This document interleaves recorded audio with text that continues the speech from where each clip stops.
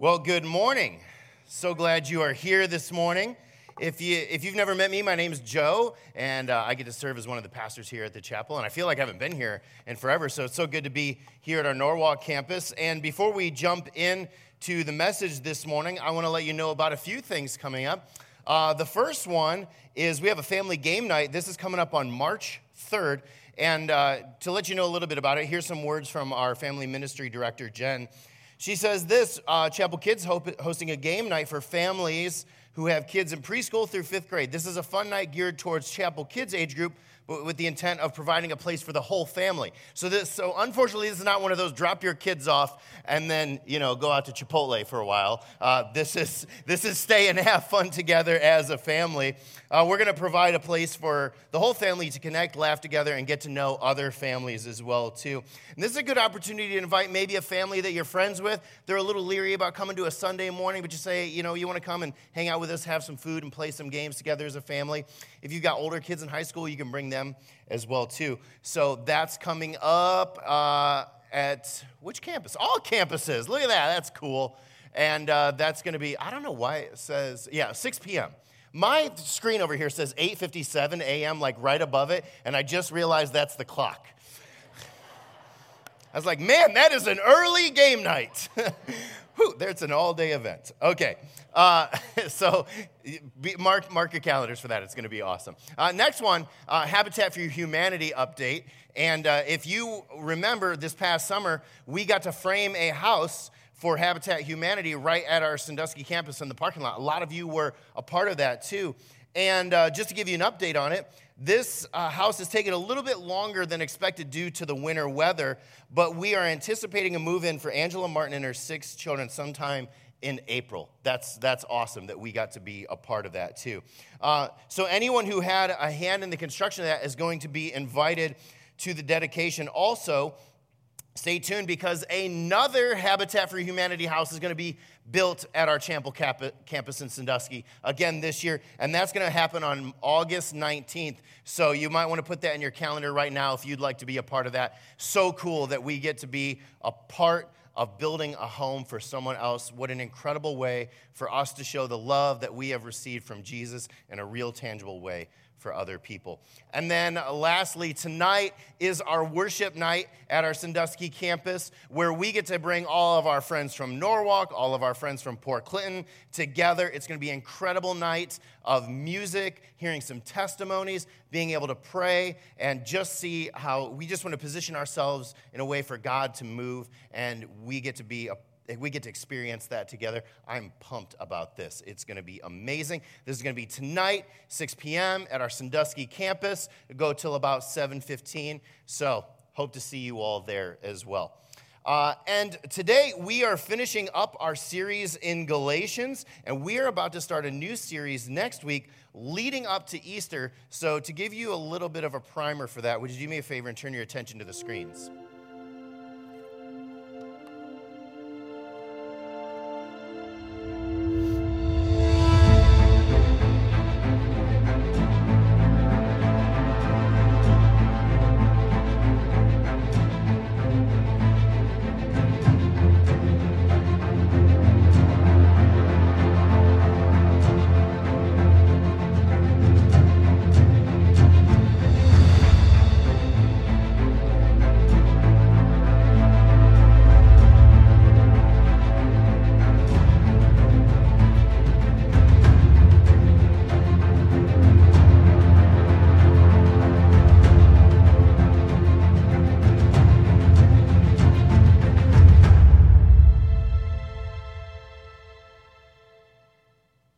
Yeah, so over the 5 weeks leading up to Good Friday and Easter, we're going to be talking about the armor of God and how we equip ourselves to wage war against the enemy. So don't miss it. It's going to be incredible. I hope that video gets you excited for that as well, too.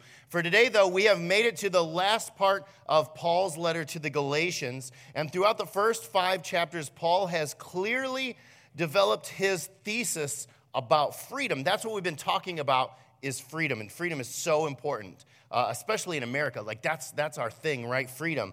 And freedom, Paul says, comes from believing the gospel. The gospel is the reality that even though every single one of us is a broken, sinful human being who, through our words and our actions and our attitudes and behaviors, have turned our back on a holy, perfect God who created us and created our universe, that God looked at you and looked at me and our brokenness and loved us so much that he sent his son, Jesus, to come here to earth. And he lived a perfect life in perfect communion with the Father. And then that perfect God went to the cross, and he took the punishment for your sin and for my sin, and he took that upon himself so that we could be reconciled with God. And that's not where the story ends, because 3 days later he came back to life, proving that he had victory over death and promised us the same thing, an eternal life in him, if we just place our faith in him, if we trust in him, believe in him. That is the gospel. That is the good news of Jesus. And Paul says when we believe that with our hearts, that gives us freedom. Freedom that pleasing people will never give us. Freedom that following rules and religious systems will never give us. Gratifying our selfish desires will never give us. And money won't give it to us. Then I was like, all right, hold on. Money? Come on, because I'm like, that's like I love gifts, all right? I know Jesus said it's better to give than to receive, but I'm trying to like put that to the test all the time. And so I was like, is it true? Like money can't buy happiness? So I'm reading this book. I'm doing a study on this book with some other guys. It's a great book. It's called When the Game is Over, It All Goes Back in the Box by John Ortberg. If you've never read this book, it's phenomenal. And he has these quotes in here from famous wealthy men. And these are some of their quotes. So this is right from their mouth. So this is from W.H. Vanderbilt. He says, "The care of $200 million is enough to kill anyone. There's no pleasure in it." J.J. Astor says, "I am the most miserable man on earth." John D. Rockefeller said, "I have made millions, but they have brought me no happiness." Andrew Carnegie says, "Millionaires seldom smile." And the last one, Henry Ford says, "I was happier when I was doing a mechanic's job." So it is true that money will not bring us freedom. I keep finding myself trying though, right? I've said it before, I think I'm only one Amazon package away from like fulfillment, but we'll see. I don't know. And so we find out that only Jesus can bring freedom. And as Paul concludes his letter, he gets down to brass tacks to say, well, what does this actually look like? How does this freedom play out in our lives? So we're going to be in chapter 6. We're going to be in verses 1 through 3. So if you have your Bible, please open that and read along. If you have the YouVersion app or the Dwell app on your phone, you could use that as well too. And I'll put the text up on the screen. But he says, "Dear brothers and sisters, if another believer is overcome by some sin, you who are godly should gently and humbly help that person back onto the right path. And be careful not to fall into the same temptation yourself. Share each other's burdens, and in this way, obey the law of Christ. If you think you are too important to help someone else, you're only fooling yourself." And then he nails it, right? You are not that important. First of all, don't you just love Paul's bluntness right there?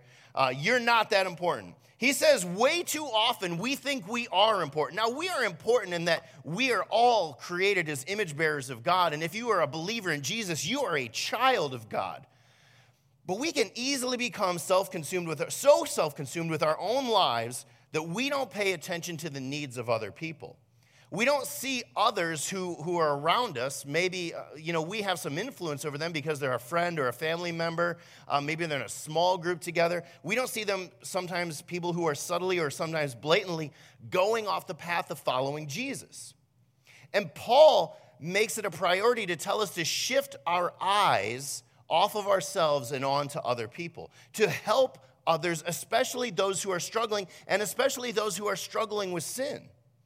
With this in mind, is there a family member, a friend, someone in your small group that has been following Jesus, but it just seems like they're falling off the path, they're veering off the path? Maybe they've walked away because they're angry with God over something that they've gone through. Maybe they have the attitude of like, okay, I don't get it. I did everything right.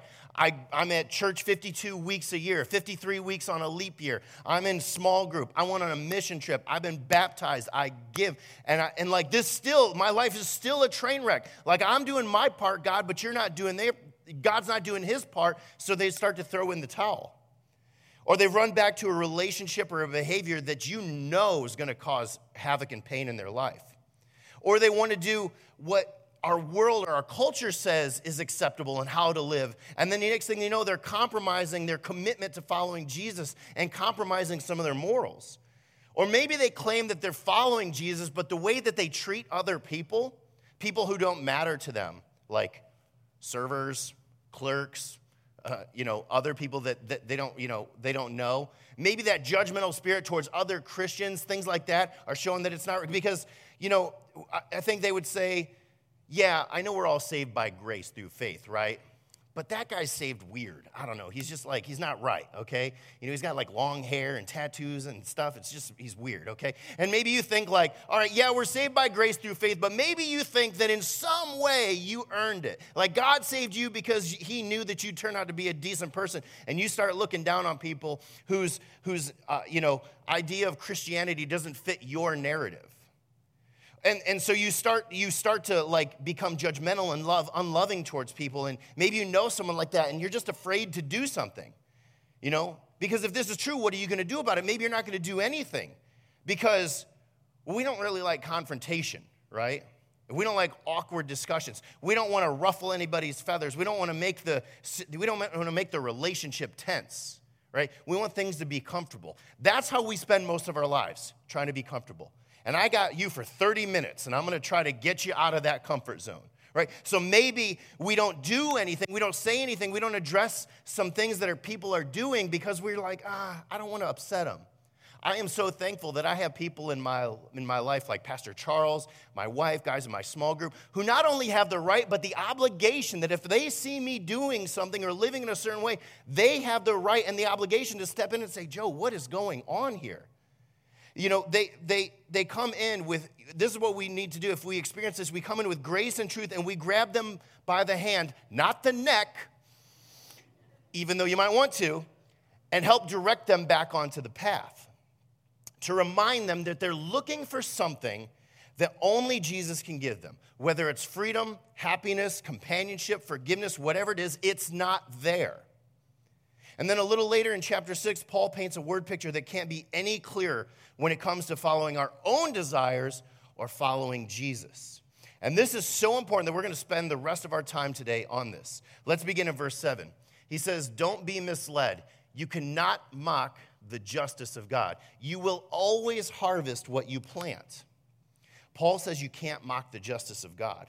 You see, the reality is in our world, God the Father is mocked all day and all night by people who attempt to mock them. And even some ways as Christians, we do the same thing. We say we believe in Jesus, we trust in him, and then the reality is we don't always live that way. But we're deceiving ourselves because God cannot be mocked. Humans attempt to mock him and act as though he doesn't exist, he's not actually alive, he's not actually coming back, and he's not actually going to enact judgment. But God cannot be mocked. There will be no loose ends. No one's getting away with anything. Justice delayed is not justice denied. There will be an account of how every single person has lived, and either we experience the consequences or we trust that Jesus has taken those consequences on himself. But the opposite is also true, that God blesses us when we live according to his plan. Now, what does bless mean? Because I think that word has taken on a lot of meaning that it doesn't necessarily have. You've seen it. Somebody is holding up the keys to a new house, standing next to their new car, and it's like #blessed. And then the person who's been like following Jesus faithfully for their whole life is still living in a one-bedroom apartment with an old beater struggling to make ends meet. And you're like, why isn't God blessing me? Because blessing isn't always prosperity. Yes, sometimes it is, but blessing is also having a closeness with God. It's also peace because you are forgiven. You are no longer God's enemy. Blessing a lot of times comes through relationships. Like God has blessed my life with people. God has blessed my life with friends and brothers and sisters in Christ who I love and that they love me.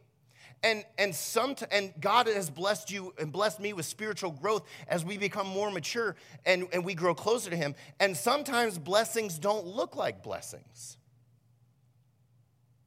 Maybe you've been through a hard time and you're like, man, that didn't seem like a blessing at the time, but where I am now, I see it. You know, I went through a really tough time this past summer, and it was difficult. And I kept praying, and I was like, God, I'll go where you send me to go. And he's like, how about you go to therapy? And I was like, oh, I didn't mean that. I meant like Africa or something. And so, like, I had to go through these really difficult things where some junk in me was revealed. And I'll tell you what, I wouldn't ever want to go through it again. But because I did, man, God has brought myself and my family to a completely different place where I have a stronger trust in him and a closer relationship with my wife and kids. And so sometimes blessing doesn't always look like blessing. And so with this in mind, Paul says that you will always harvest what you plant. Here's a way of saying it that I think will stick with you the way it sticks with me. It says, what you sow will eventually grow. What you sow will eventually grow. Let's say this together. Ready? What you sow will eventually grow. Let's do it again. What you sow will eventually grow. Now, it doesn't take a rocket scientist to know that this is true. Like, I'm not a farmer, okay? You could go outside and say, hey, that's a potato tree, and I'd believe you. But I know some stuff, all right? And you know this. If you plant corn, what do you get?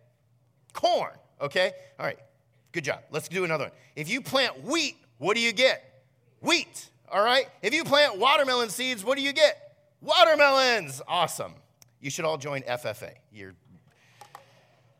We understand that what you sow will eventually grow from an agricultural perspective. But do we realize the exact same principle applies when it comes to our very lives?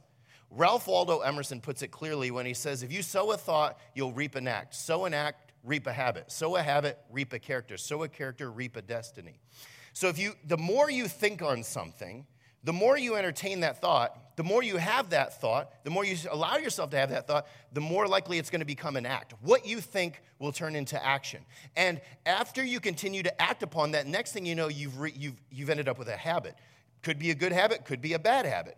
And then if you continue that habit, it becomes part of your character, who you are as a person. And that character ends up being who you will be. The Apostle Paul would say amen to this. Because Paul goes on to explain that the result, what eventually grows, has everything to do with what you sow, what you plant. He gives us two different seed options we can plant in our lives. Here's the first, found in the first part of verse 8. He says, those who live only to satisfy their sinful nature will harvest decay and death from that sinful nature. Let's call this type of planting self-centered seeds. It's really easy to plant self-centered seeds because, like we said before, each of us believes that we're the most important person in the world. And our brain's default is to think about ourselves. And there's research that supports this truth. We talk about ourselves more than anything else.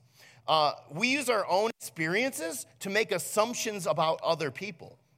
We tend to think that through this filter of me. And our brain is wired to think about ourselves when it's not engaged in other external demands. The research is pretty clear that we are mostly thinking about ourselves, and we think that other people are mostly thinking about us as well too, that they're looking at us or thinking about us, and so we often plant seeds that benefit us. I was on Facebook the other day, imagine that, and I spent a lot of time on social media, and I noticed that there are quotes that people will share, and they seem kind of like wise at first, but then when you really dig into it, you're like, this is either really self-centered or dumb. Here's some actual ones, all right? Only surround yourself with people who make you laugh. How do you do that? All right, is there like an interview process? Like, hey, I'm looking for some friends, all right? You want to come in for an interview? You got 10 minutes to tell me a joke, you're out, right? Only surround yourself with people that make you laugh. That means only surround yourself with people who will benefit you, which is a really nice way of keeping yourself from having to associate with anybody who's at struggle, who's going through some difficult times, who has a messy life, or who maybe needs something from you. Here's another one. You deserve better, you know you do. Okay, I can understand where some areas that might be true, but as a general principle, the Apostle Paul would not say that that's true. And if you go to the book of Romans, chapter 6, verse 23, where it says that the wages of sin is death, really what we deserve for the way that we have lived our lives is condemnation. And yet God has given us what we didn't deserve. Another one is this: you have your own life, why waste it focusing on others? Your own life? Did you create yourself? Did you decide to be here? Is this your air you're breathing? Reminds me of this joke that this guy, he's arguing with God, and he says, God, I can do anything that you can do. And God says, oh, yeah? The guy goes, yeah, I can make a man out of the dust of the ground just like you did with Adam. God goes, all right, let's see it. So the guy gets on the ground, he starts gathering up like dirt and dust, and he's like trying to form it into like, a person. And God's like, whoa, hold up. The guy's like, what? God goes, get your own dirt. Right? But we live with this delusion sometimes that, hey, this is my life. I'm captain this ship. I get to do what I want to do. How's that working out for you? Here's another one. I'm committed to bettering myself for me and only me. Man, that's a pretty shallow way to live, in my opinion. And that's my opinion. And when we live out this kind of mentality, we're constantly sowing and planting self-centered seeds within relationships, within families and friends, with our finances, workplace, schools, and even here at the chapel. And most of the time, we're not even consciously doing it. But unfortunately, over time, and I mean this can take years to happen, Paul says that self-centered seeds are eventually going to grow into a crop of decay and death. That means our lives will be the opposite of life-giving. We're going to become toxic. We're going to become hurtful to God and to other people and ourselves. And I've experienced this because I've done a lot of funerals. And I know within the first 15 minutes of talking to the survivors, the family of whoever it was that passed away, whether they lived for themselves or they lived for other people. And it's not that that person wasn't valuable, wasn't loved, wasn't cared about, but I'll be like, man, tell me, about your grandfather. Tell me about your dad. What were his passions? What did he love? How did he like to spend his time? And they're like, oh, man, he really loved Dr. Pepper and taking care of his yard. And I'm like, oh, man, this is going to be a short service, And then you have a guy like Todd Enderly, who 3,000 people show up to his funeral because he spent his life planting spirit-centered seeds, caring about other people instead of himself.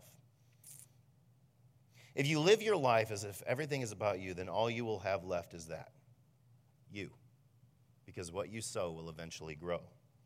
Thankfully, Paul gives us a different seed that we can plant. He says, but those who live to please the Spirit will harvest everlasting life from the Spirit. Let's call this spirit-centered seeds. This is the complete opposite of being self-centered. We say, not my way, but have it your way. That sounds like a Burger King slogan. It's like, not my will, but your will, God. You are in control. You set the agenda. Over time, Paul says that planting these spirit-centered seeds will eventually grow into a crop of life. This means that our lives are going to be life-giving for God and towards other people, because what we sow will eventually grow. And to show you how practical this principle is, I want to show you in 3 areas of our life where this applies. So let's talk about relationships. Self-centered seeds would be pride, anger, jealousy, bitterness, gossip, conditional love. Maybe you know someone like this. Maybe you are someone like this, where if you think about it, if you're like, man, what does my life really look like? I think it's a lot of these. I do seem to get angry all the time. I find myself always angry about what other people have. I tend to be bitter.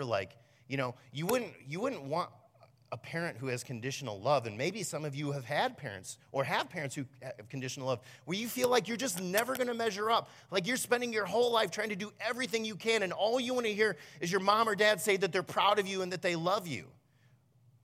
The opposite is this: humility, patience, peaceful, forgiveness, truthfulness, unconditional love. Unconditional love that says, I don't love you as my child or as my spouse or as my friend because of what you do, but because of who you are. If I look at this in relationships, I obviously want to be someone who is spirit-centered. What you sow will eventually grow. Let's talk about our finances. Self-centered seeds, insatiable desire for more. That whole idea that I'm one Amazon package away from having it all together. Stinginess, envy, living above your means. Spirit-centered seeds are contentment, generosity, being thankful, living within your means. Some of the people that I've met who I felt were closest to Jesus were the people who saw their stuff that God had given them and held it with an open hand, right? That it wasn't theirs, it was God's, and they would do with it as God directed them. Because what you sow will eventually grow. and also in our faith in Jesus. Self-centered seeds apathy, judgmentalism, feelings-based, treating God like a genie. My will be done. Apathy is that, I know I'm going to have some chair time today. I got a really busy day. I'll get to it when I get to it. The reason I get up early to do my chair time, which here at the chapel is what we would call like spending time reading the Bible, spending time in prayer or journaling, talking with God. The reason I do that first thing in the morning is because if I don't, I guarantee you that the enemy is going to find a way to keep me busy enough for the rest of the day that by the time I get to bed, I'm like, you know what, I'll do it tomorrow. Judgmentalism, again, feeling like, man, the way that you live out your Christian faith is the right way.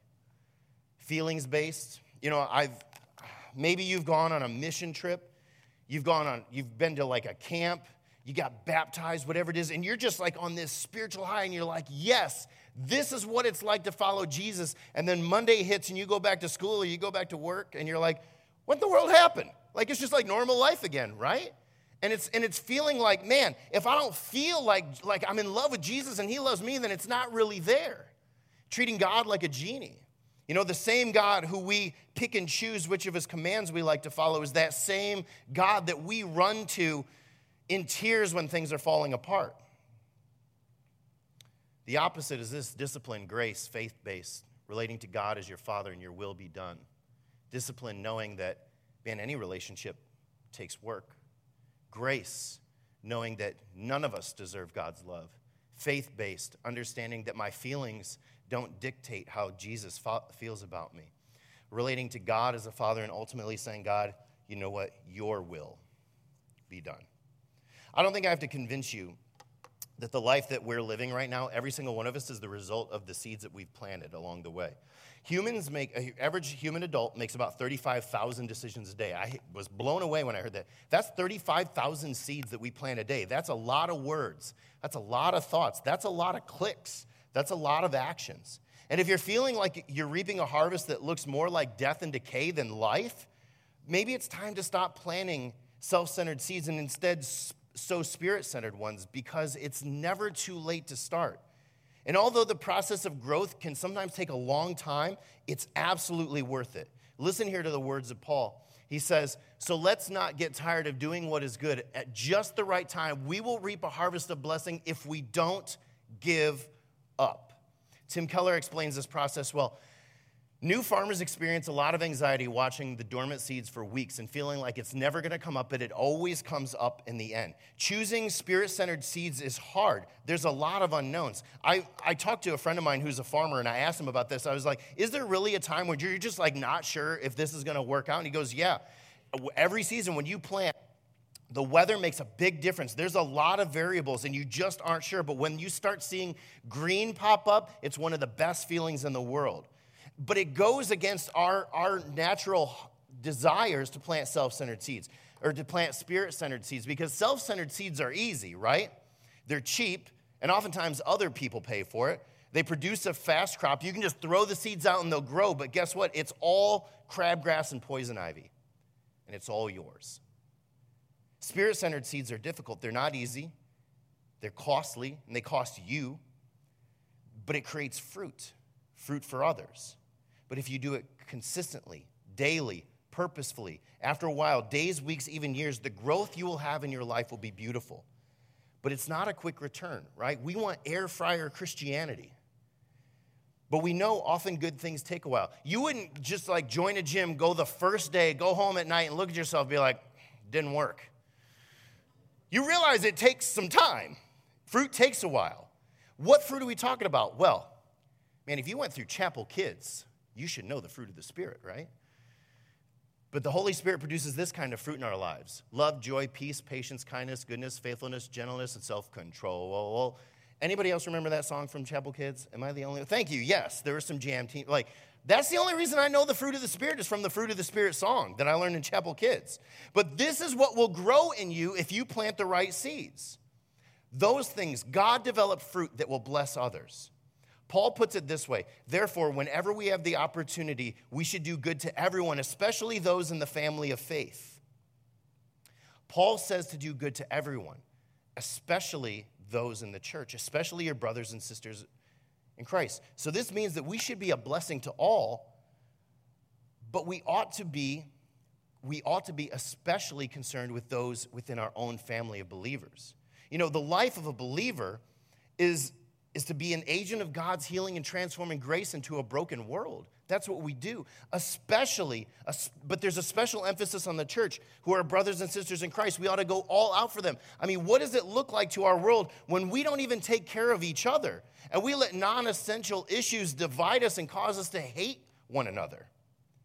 And the only way that we can overcome this is when we plant spirit-centered seeds. Because again, whatever you sow will eventually grow. And so as we close our time together today, and we close Paul's letter in our series in Galatians, I want to end by simply reading Paul's words to the Galatians, because Paul's words exemplify the life-changing truth that he has embraced in his own life, that whatever we sow will eventually grow. May we do the same. And so as we close, I'll just ask you to bow your heads as I pray Paul's words from the end of Galatians. Father, as for me, may I never boast about anything except the cross of our Lord Jesus Christ. Because of that cross, my interest in this world has been crucified, and the world's interest in me has also died. It doesn't matter it doesn't matter whether we have been circumcised or not. What counts is whether we have been transformed into a new creation. May God's peace and mercy be upon all who live by this principle. They are the new people of God. From now on, don't let anyone trouble me with these things, for I bear on my body the scars that show I belong to Jesus. Dear brothers and sisters, may the grace of our Lord Jesus Christ be with your spirit. Amen. Thank you all for joining us this morning. I hope you have a great week. Hopefully we'll see you tonight at the worship night.